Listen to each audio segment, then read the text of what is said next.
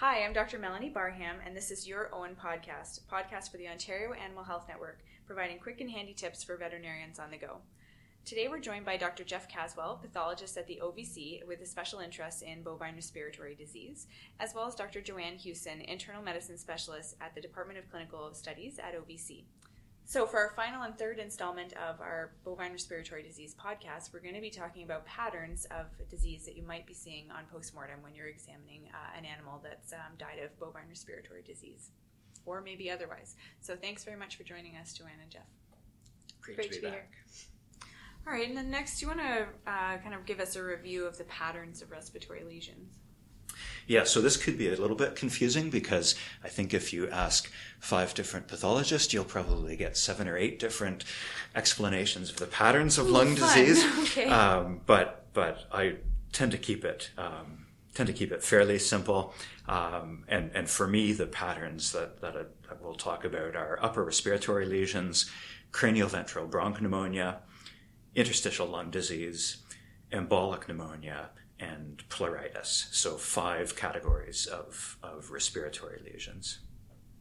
So the first of these we talked a bit about already. Upper respiratory lesions, IBR would be the classic example, but we also see lesions as a result occasionally of parainfluenza virus, noxious gases. Those would be rare events.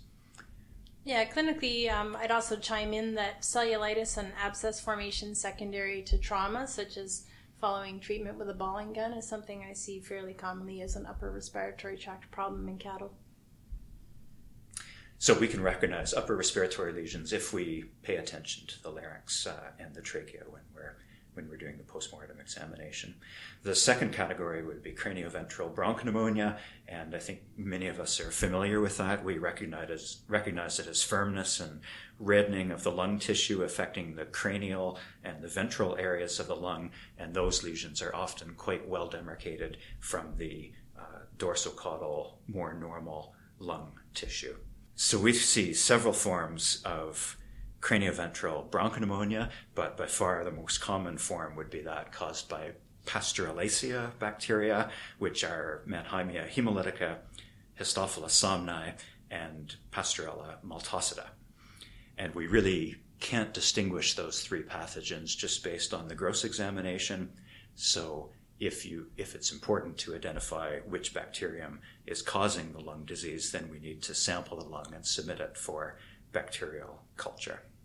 And there are some vaccines that are available for some of those agents, correct? So that would be when it would be kind of important, right? At a herd level?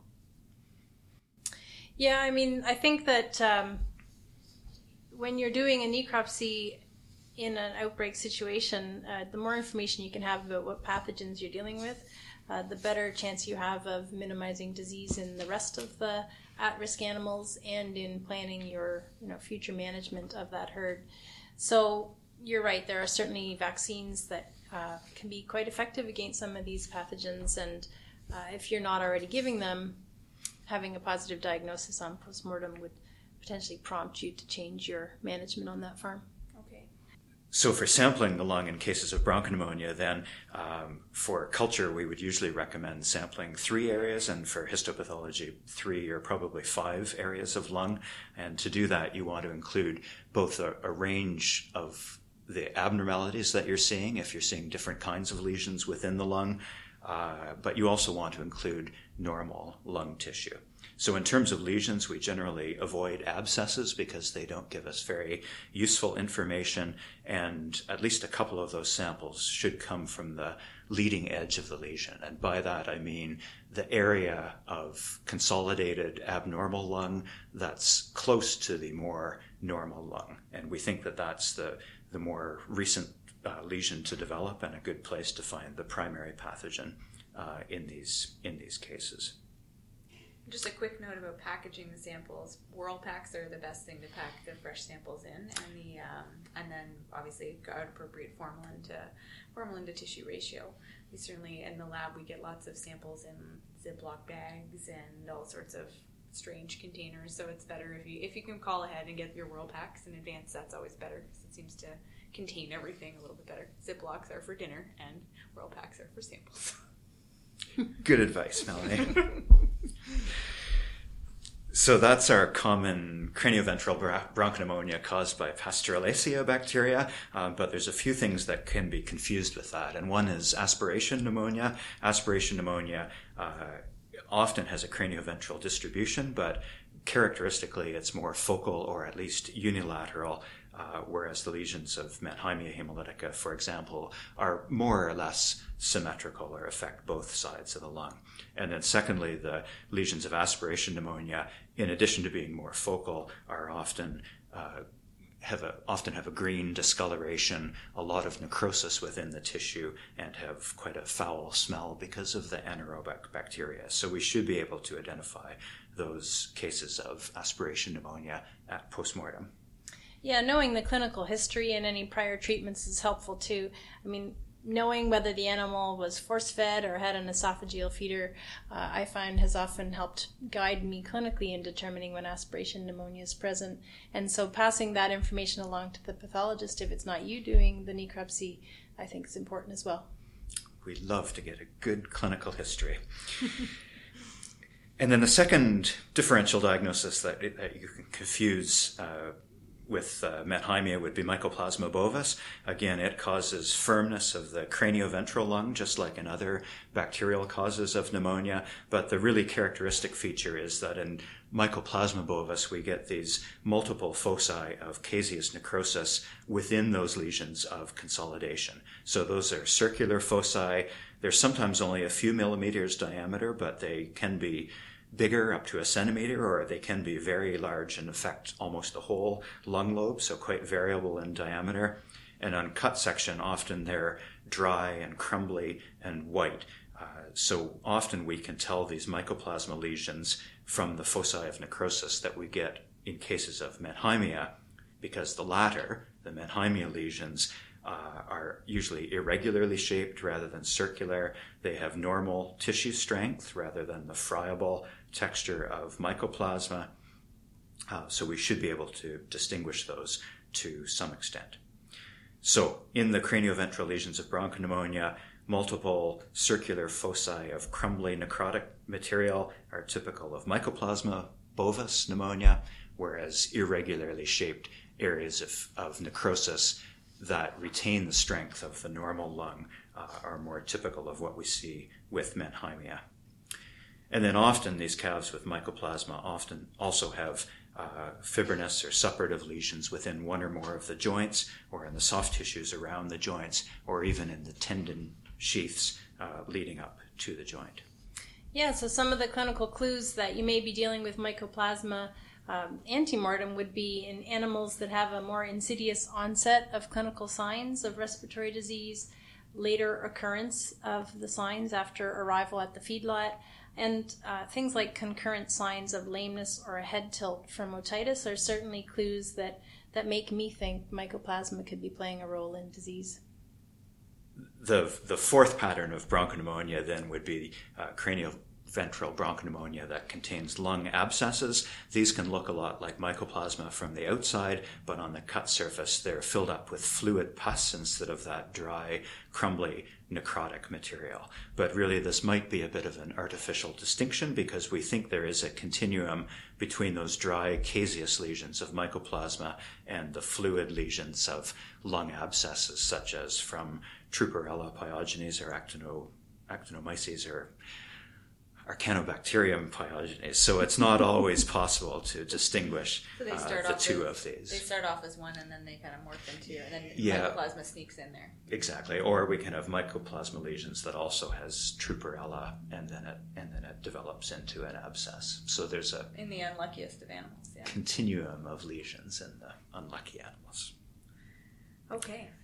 So that's bronchopneumonia, and I think most people are more familiar with bronchopneumonia. The second pattern of lung lesion then would be the interstitial lung lesions, and these I think are a lot more confusing for people, but our viral pneumonias would be one of the major causes of these. So bovine respiratory syncytial virus, and less frequently coronavirus and perhaps parainfluenza virus can result in interstitial lung disease.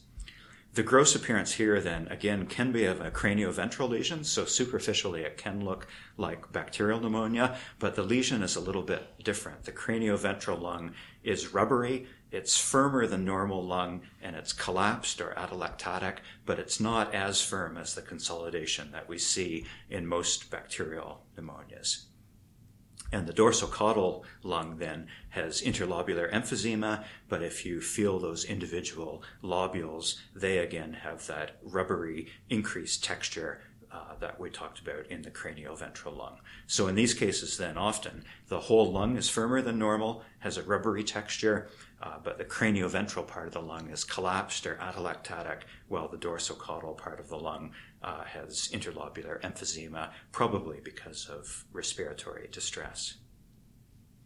Okay, so it sounds like the difference between viral and bacterial pneumonia can be pretty subtle, just like it can be in the living animal.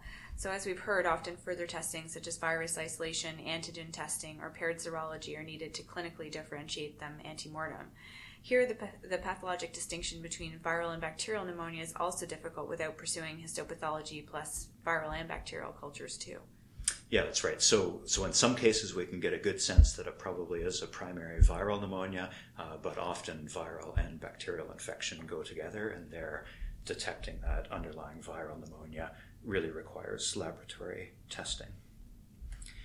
The second pattern then of interstitial pneumonia would be a generalized interstitial pneumonia, and here the lungs are firm, they're often very heavy because of edema, but the key is that that lesion is present throughout the entire lung. It's either uniformly diffusely firm or it has a lobular checkerboard pattern throughout the entire lung.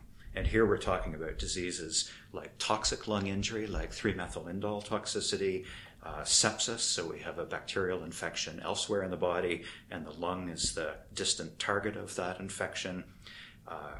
Rarely in Ontario, Ascaris suum or Dictyocollis larval migration. As those larvae migrate through the lung, they can cause a diffuse interstitial pneumonia. And then we might also confuse it with pulmonary edema from heart failure or from anaphylaxis. But it's important also to recognize that feedlot cattle have a well-recognized syndrome of diffuse interstitial pneumonia, that we don't really understand the cause of that disease, but yet it is a condition that feedlot cattle die of and has characteristic gross lesions. So Jeff, you've mentioned these generalized interstitial pneumonia causes, and I'd like to chime in that they all appear very similar clinically as well. So knowing the case history and the housing of the animals, the management, and any recent changes in feeds or changes in pasture access are very critical to figuring out what you're dealing with when you run into these lesions on post-mortem examination.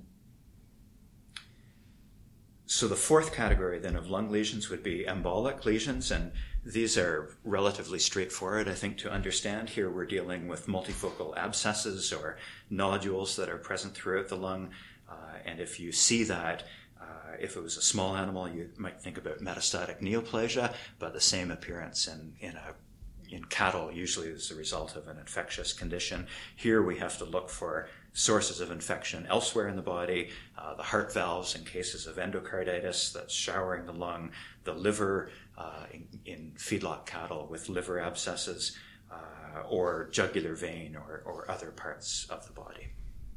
Yeah, and the chronic pneumonia that develops from this low-level showering of the lung with emboli from distant lesions, such as the liver abscesses that you described, Jeff, is certainly easy to miss. Clinically, you may see the animal because of dullness, or fever, or a drop in production in dairy cows.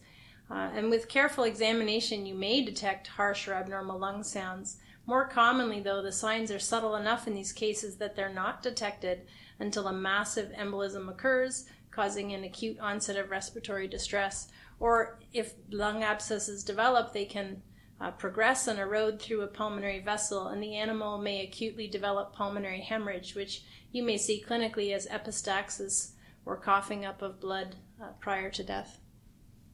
Yeah, and we occasionally see those at postmortem as well, with massive hemorrhage within the lung, and if we look closely, then we can find other abscesses within the lung that tell us that that's been the source of it.